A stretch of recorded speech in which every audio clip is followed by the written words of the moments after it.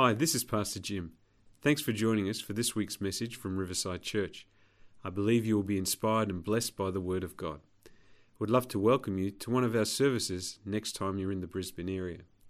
If you'd like to know more about us, go online at www.riversidecc.org.au or like us on Facebook to hear about up-and-coming events.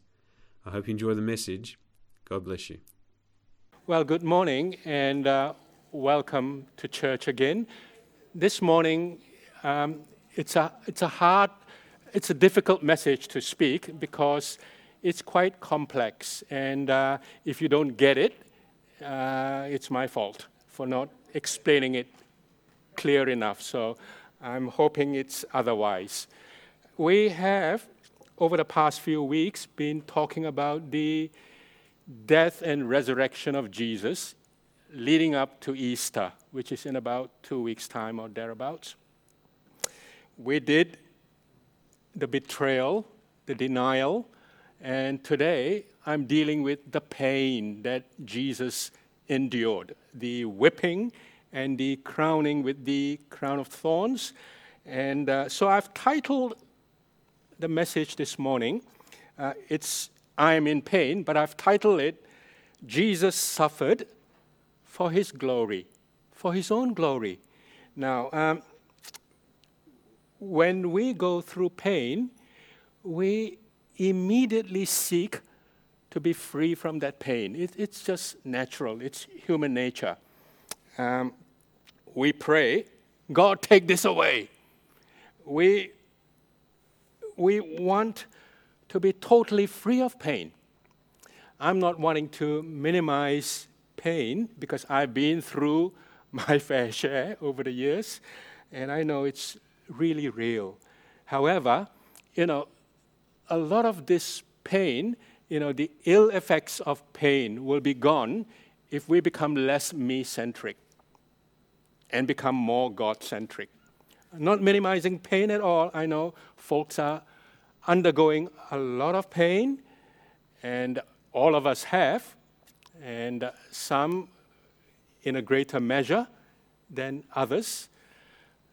But I believe if we become less me-centric and more God-centered, that pain becomes more manageable.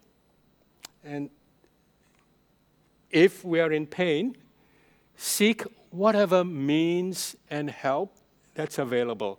Don't simply say, I'm not needing help, I just trust God, okay? Seek whatever that's needed to get you over that pain. But at the end of it all, ultimately, often, the answer to pain is less of me, more of God. I want to show us today that Jesus suffered. Now, we know this. As soon as we become Christians, we're told, Jesus suffered for your sake. Well, I want to say this too. Yes, that's true, without taking any of that away. Jesus did suffer for my sake, for your sake, but He also suffered for His sake. He suffered for His own sake. So there is this thing called the God-centeredness of Christ's sufferings. If we could put up the next slide, please. Thank you very much. The God-centeredness of Christ's sufferings. Now, the Bible gives numerous references to God saving us for His glory. But we tend to discard them because we want God to save us for my sake. So here are some. Well, the book of Ephesians, chapter 1 itself, speaks at least 3 times that term, for His sake, for His glory. Let's look at Ephesians 1:13. You heard the word of truth. You received the gospel. You believed. You were saved. You were sealed with the promised Holy Spirit. All to the praise of His glory. It's for Him. It's for His sake. Now, in fact, it's even more telling that God does certain things, good things, for us, more so for his sake than for our sake. Look at Ezekiel 36, verse 22. Ezekiel 36, 22. Thus says the Lord God, it is not for your sake, O house of Israel, that I am about to act, but for the sake of my holy name, which you have profaned among the nations to which you came. It's not for your sake that I'm doing these things, to redeem you, to help you, to save you. Not for you. Wow, fancy God saying that. It's not for your sake. It's for my sake. So I think we need to have some sort of a paradigm shift when we come through, when we live life. Look at another verse here, 1 John 2, verse 12. 1 John 2, verse 12. This is the Apostle John writing, I am writing to you, little children, because your sins are forgiven for his name's sake. It's not so much for your sake. Of course it is. Yes, it is. But the Bible says your sins have been forgiven for his sake. It speaks a lot. Why is this so important? Why is this so critical? Well, the thing is this. There is a tendency in our current secular and materialistic world to look at things in such a me-centric fashion. We have exalted human value to such an extent that we have eroded God's preeminence and priority. That's what we've done. This is what we call the post-modern age. All of us were born during the modern age. In other words, we were born when the motor car, all of these machines were invented. So no one accepted. Every one of us have been born in the modern age. During the modern age, the key word is, I can do it on my own because I need to travel fast. Car. I need to fly in the air, aeroplane. So I can do it. The term is self-reliance. Postmodernism came about 30, 40 years ago, and it says, express yourself.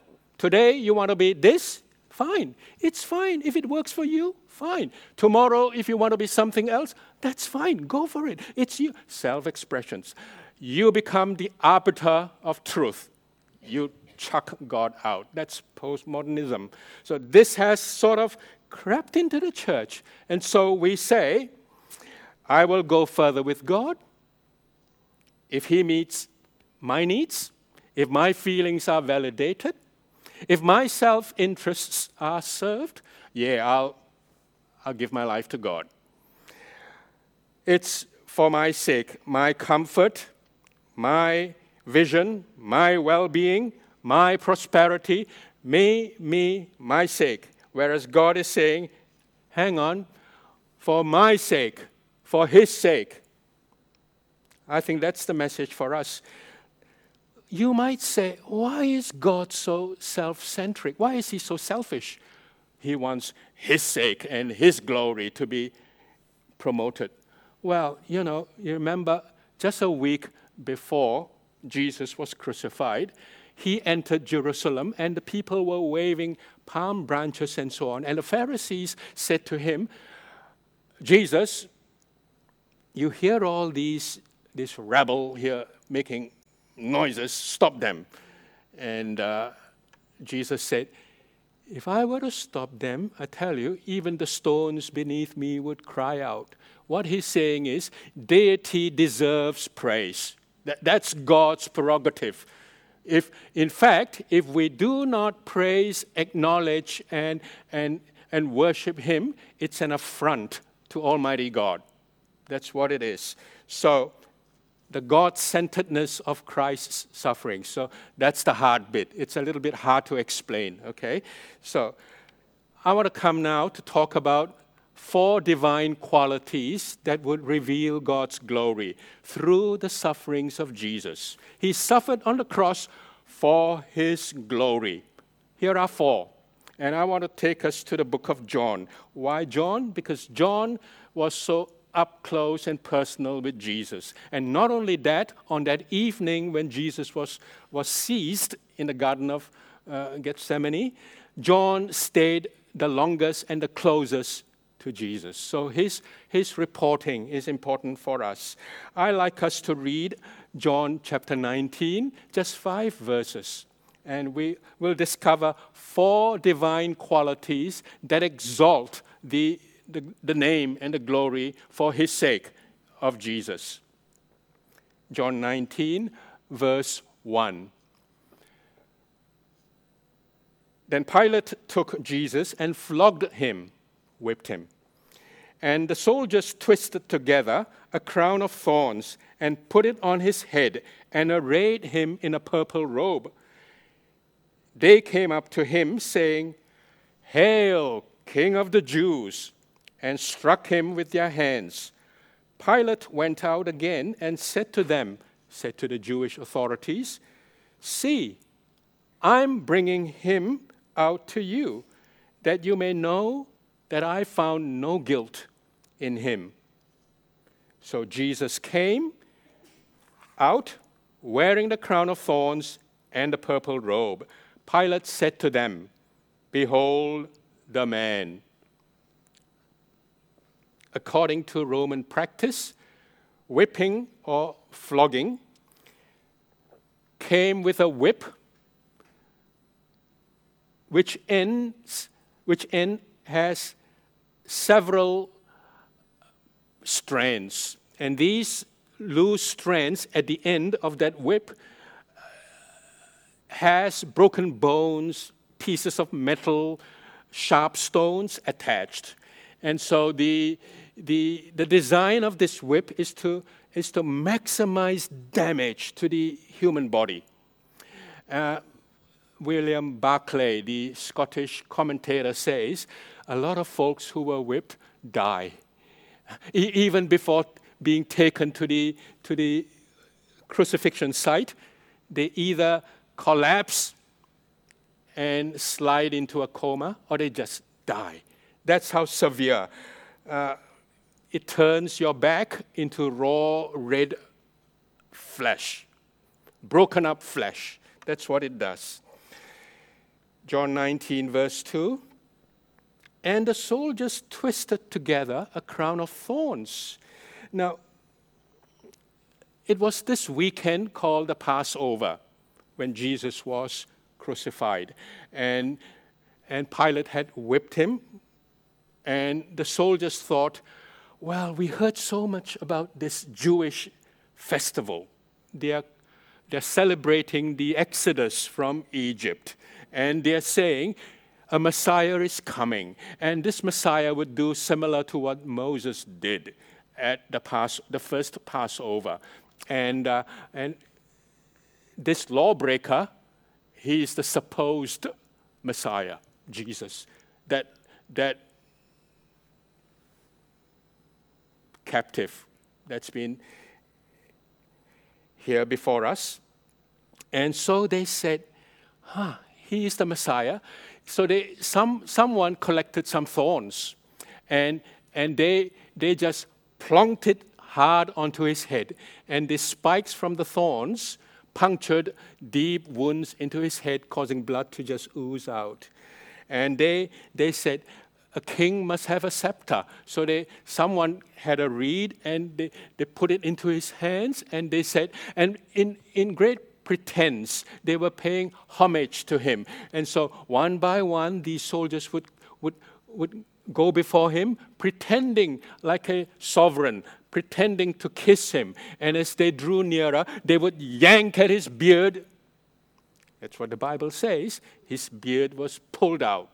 They would yank at his beard, and they would, pretending to worship, they would spit on him. That's what they did. Spit on him, and you could see the curl in their lip. Disgust and hatred.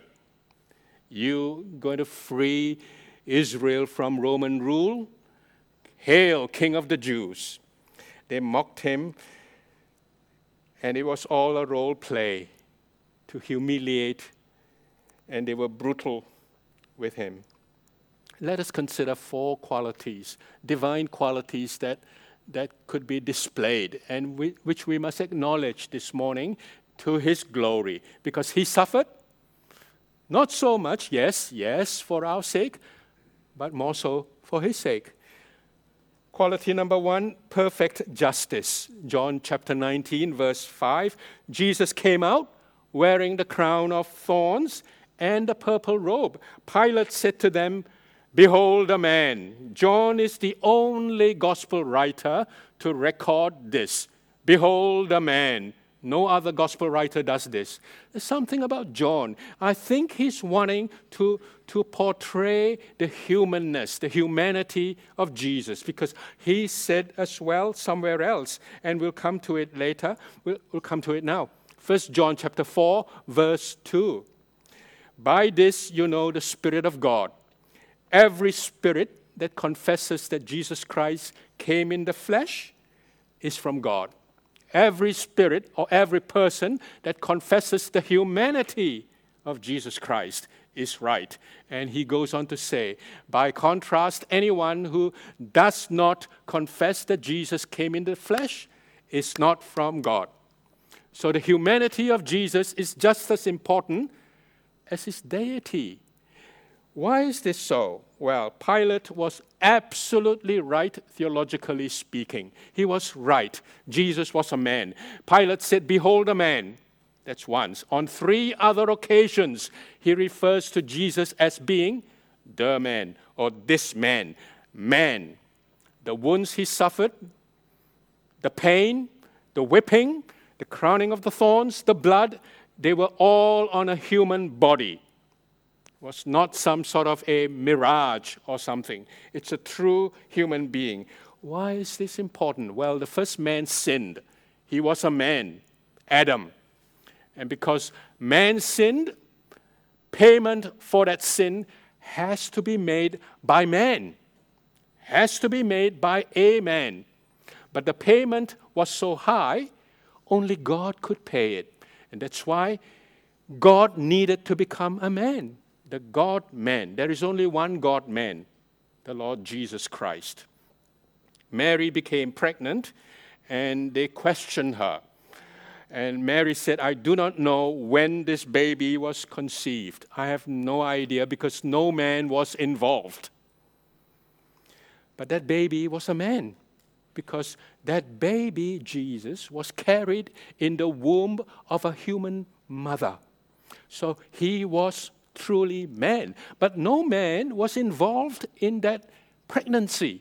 Therefore, this baby was divine. In fact, the angel said that that person in the womb of Mary is holy, revealing the divinity, the deity of the Lord Jesus Christ. So the God-man.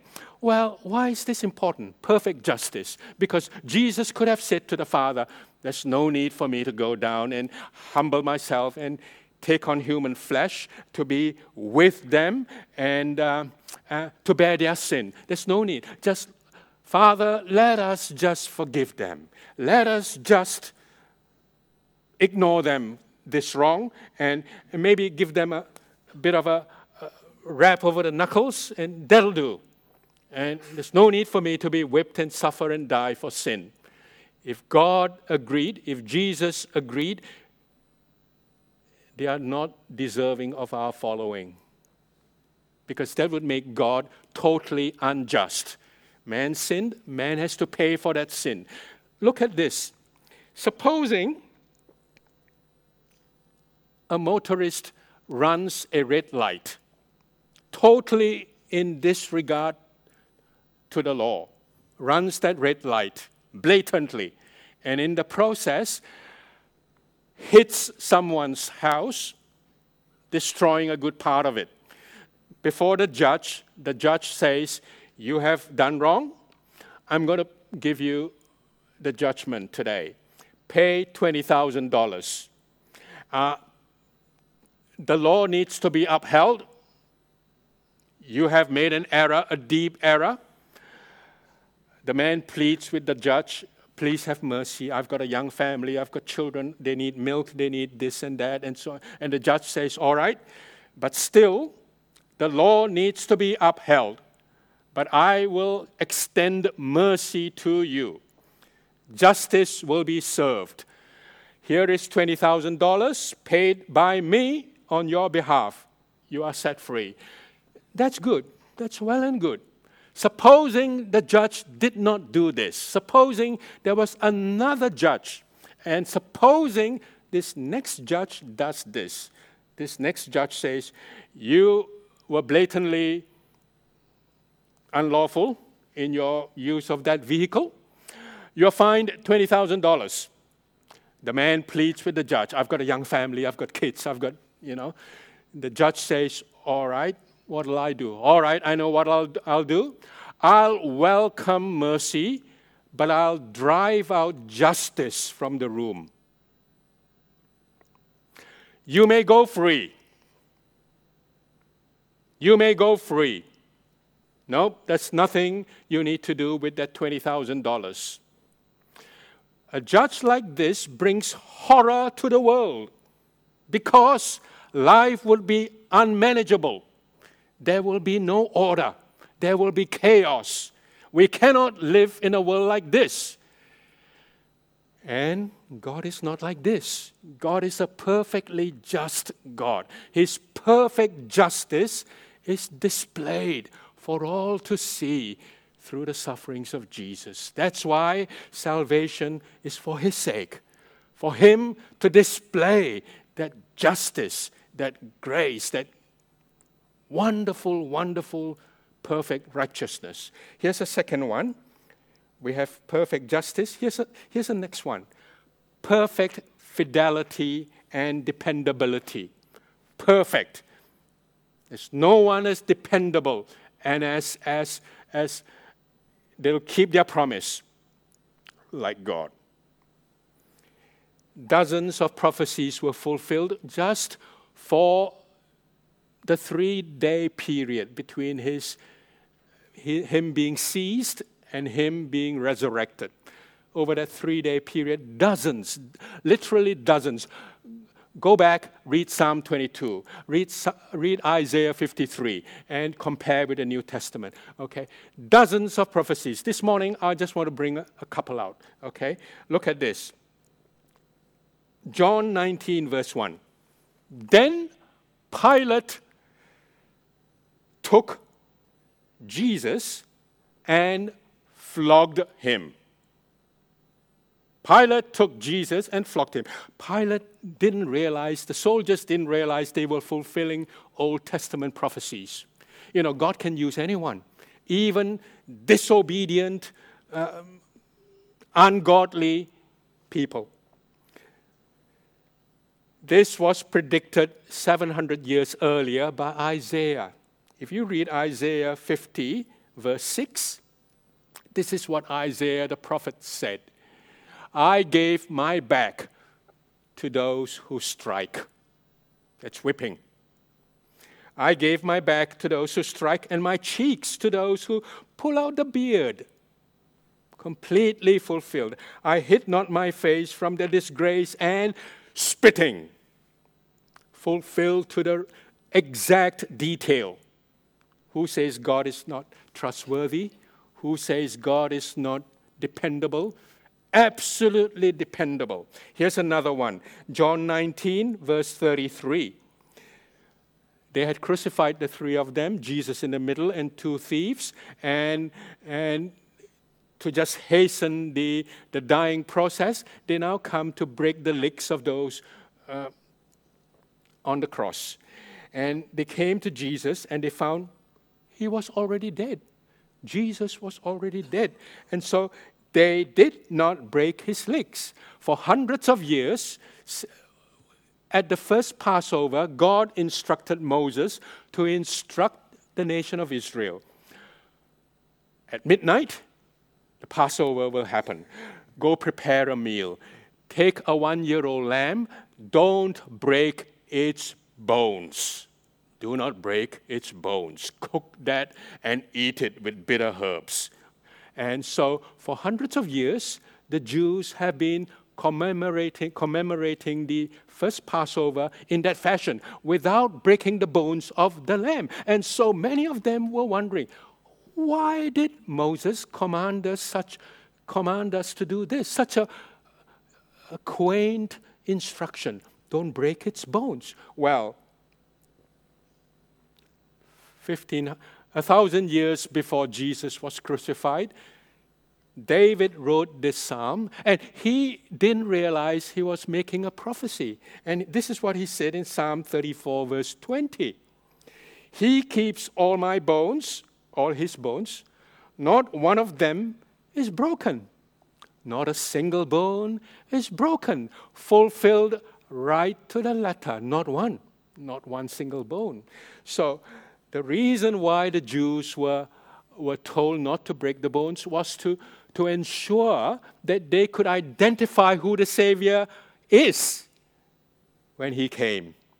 And that's the reason why. God is absolutely pure like no one else. There is no one like him in terms of faithfulness and trustworthiness and dependability. Absolutely. What he said, he'll deliver.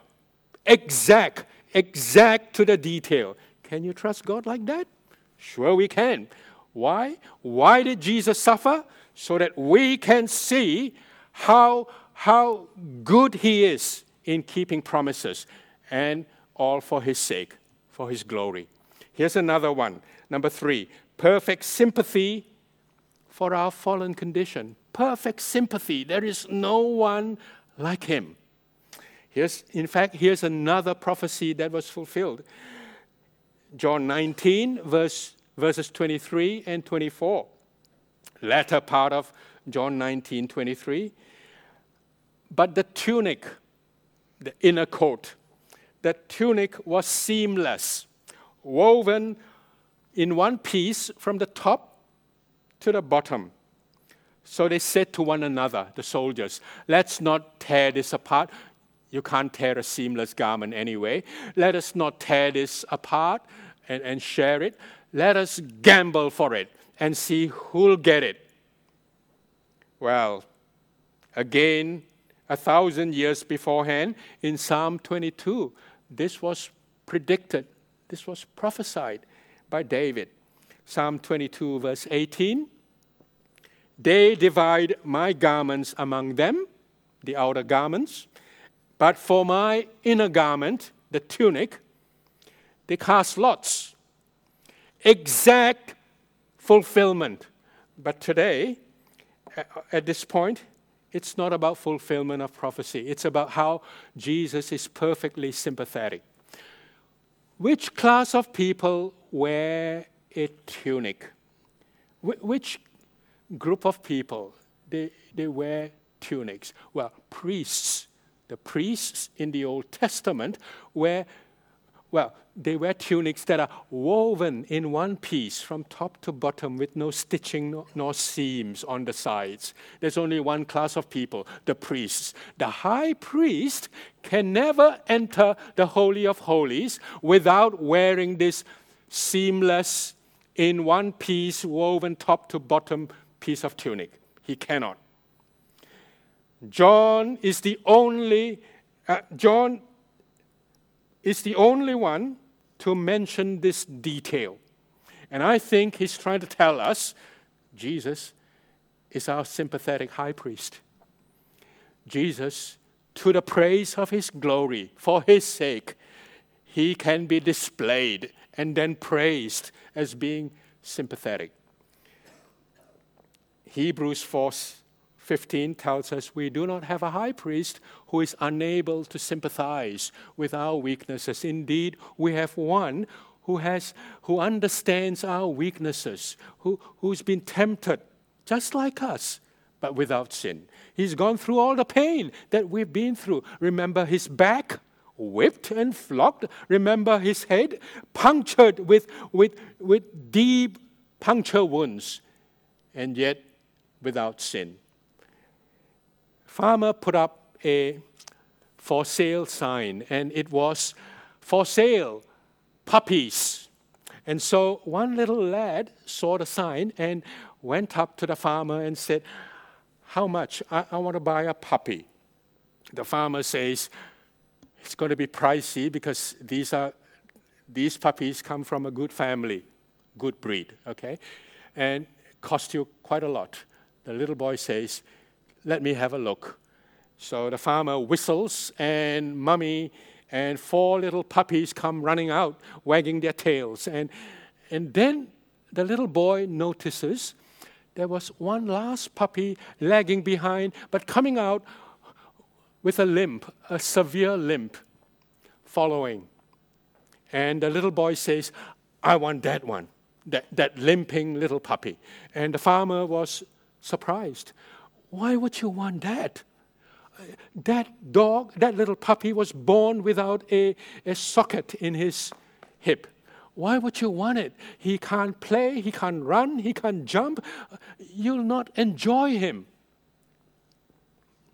How much? And then the little boy goes near to the farmer, lifts up one pant leg, revealing heavy metal braces on one leg. And the little boy says, I don't walk good as well. I limp. I understand that puppy would need a lot of love and tender care. I know it. Jesus, I know all illustrations have their limits, all right? But Jesus is a sympathetic high priest because he has been through all the pain that you and I could go through. And yet without sin, he understands us. Here's another one. One other divine quality, which Sally talked about this morning. And number 4, perfect love. Perfect love. Just 2 days before Jesus was whipped and crowned with that sham crown and led to the Golgotha to be crucified, that was the last Thursday evening he would spend on earth. He had the Last Supper with his disciples. John writes this down. John writes in John 13, verse 1, having loved his own who were in the world, he loved them to the end. Well, this to the end doesn't only mean time, the end of time, because Jesus is timeless. It means to the fullest extent. He loved them, and he would love you and me to the fullest extent possible. When he was scourged, when he was arrested that evening in the Garden of Gethsemane, soldiers were holding on to him, and his thoughts were on his disciples. He said to the captors, let these men go. He was under duress, and yet he said calmly, I am he. And immediately they fell backwards. I am. That's the name of God.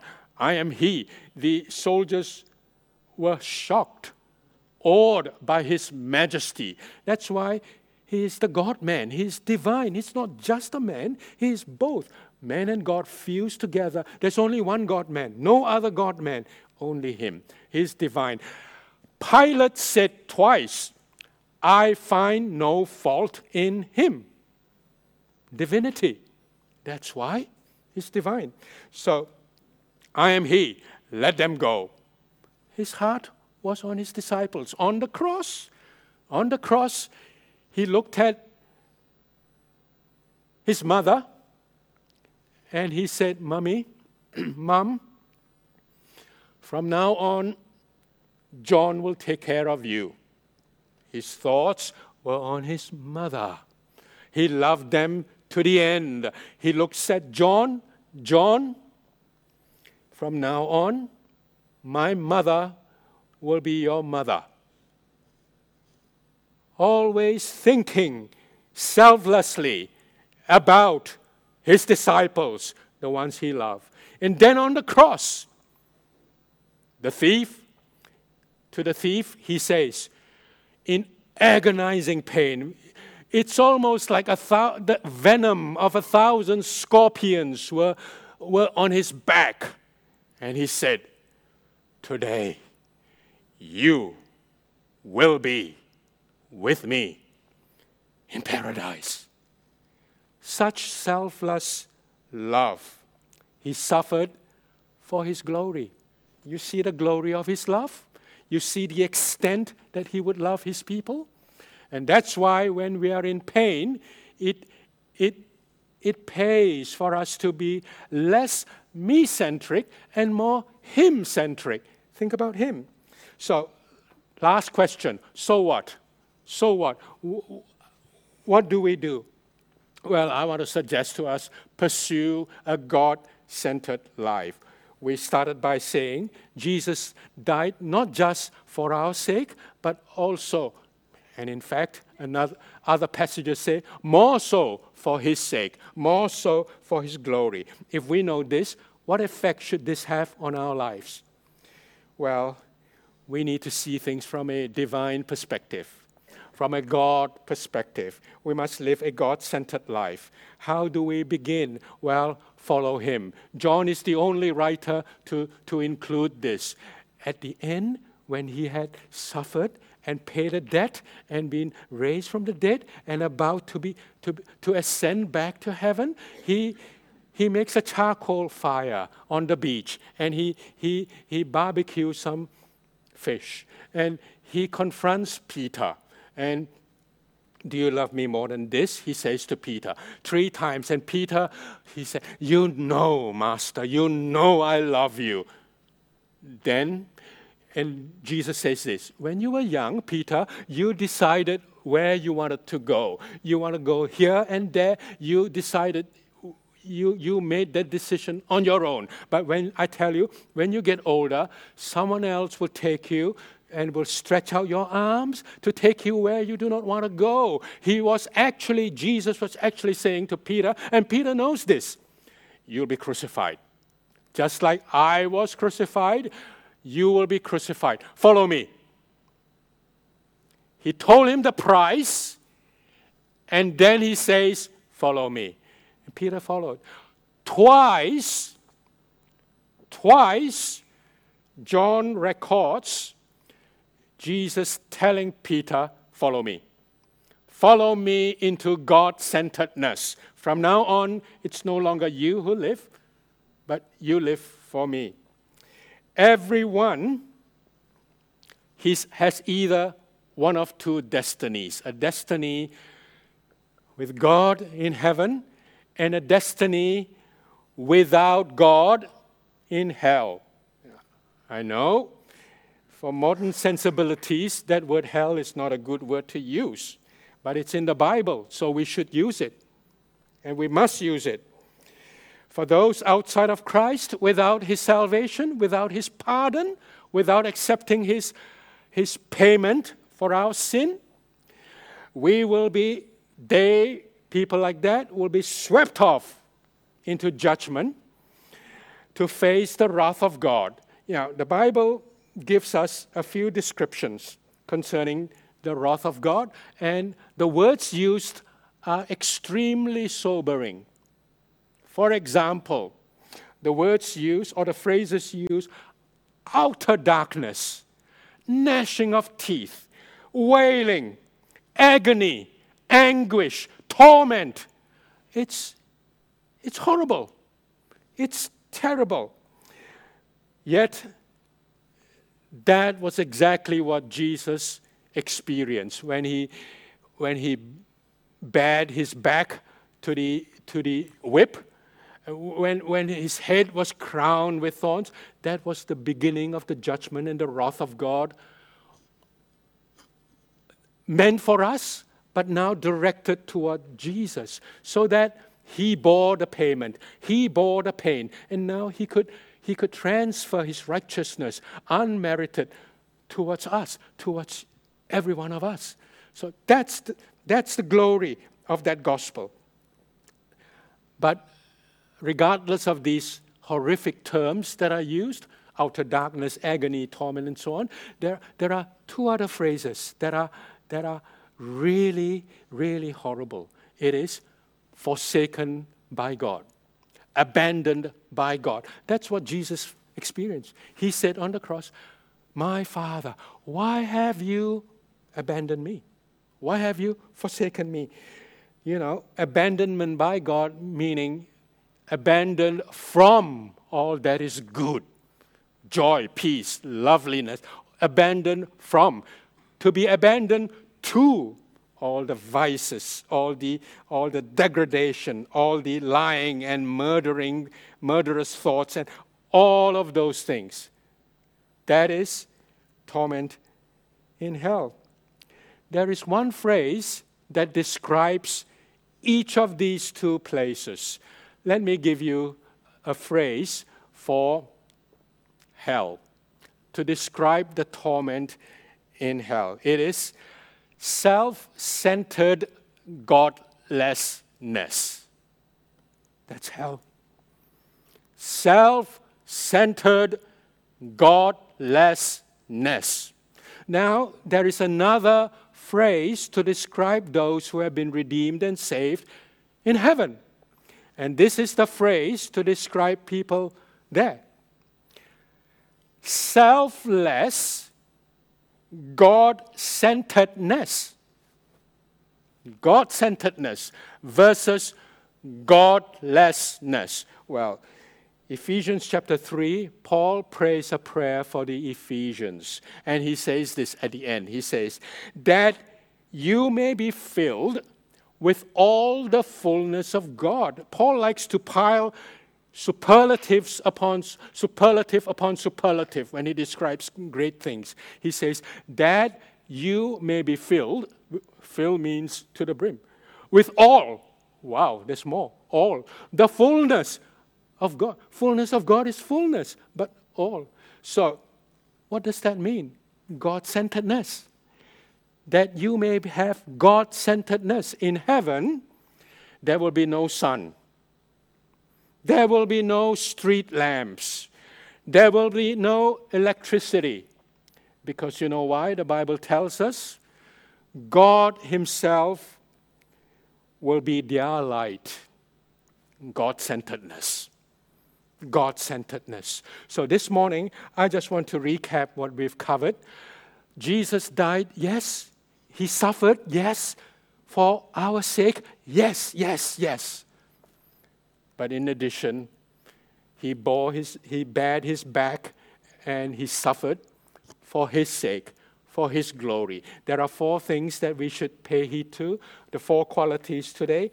And perfect justice, perfect fidelity, dependability, trustworthiness, then perfect sympathy for us, perfect love. So what? So what? Well, the so what is this. Jesus says, follow me. Follow me into God-centeredness. Well, our time is up. Can I pray for us? Can I ask us to stand up? Thank you. I'd like you to put your hand to your heart as I pray. Yes. Thank you, Lord. You're a good God. Thank you, Lord Jesus. You suffered, and we see through your suffering your glory. It's for your glory, for your sake, and we thank you. Such a loving Father. What you said, exactly you perform. We thank you, Father. So, Lord, I pray this morning, we are here, your children. I pray you would cause us to all follow you. Come what may. Like Peter, come what may, we will follow you. Thank you, Father. Thank you, Lord, in Jesus' name. Amen. Thanks for listening today. I hope you subscribe to the podcast so you can be inspired weekly. God bless and have a great day.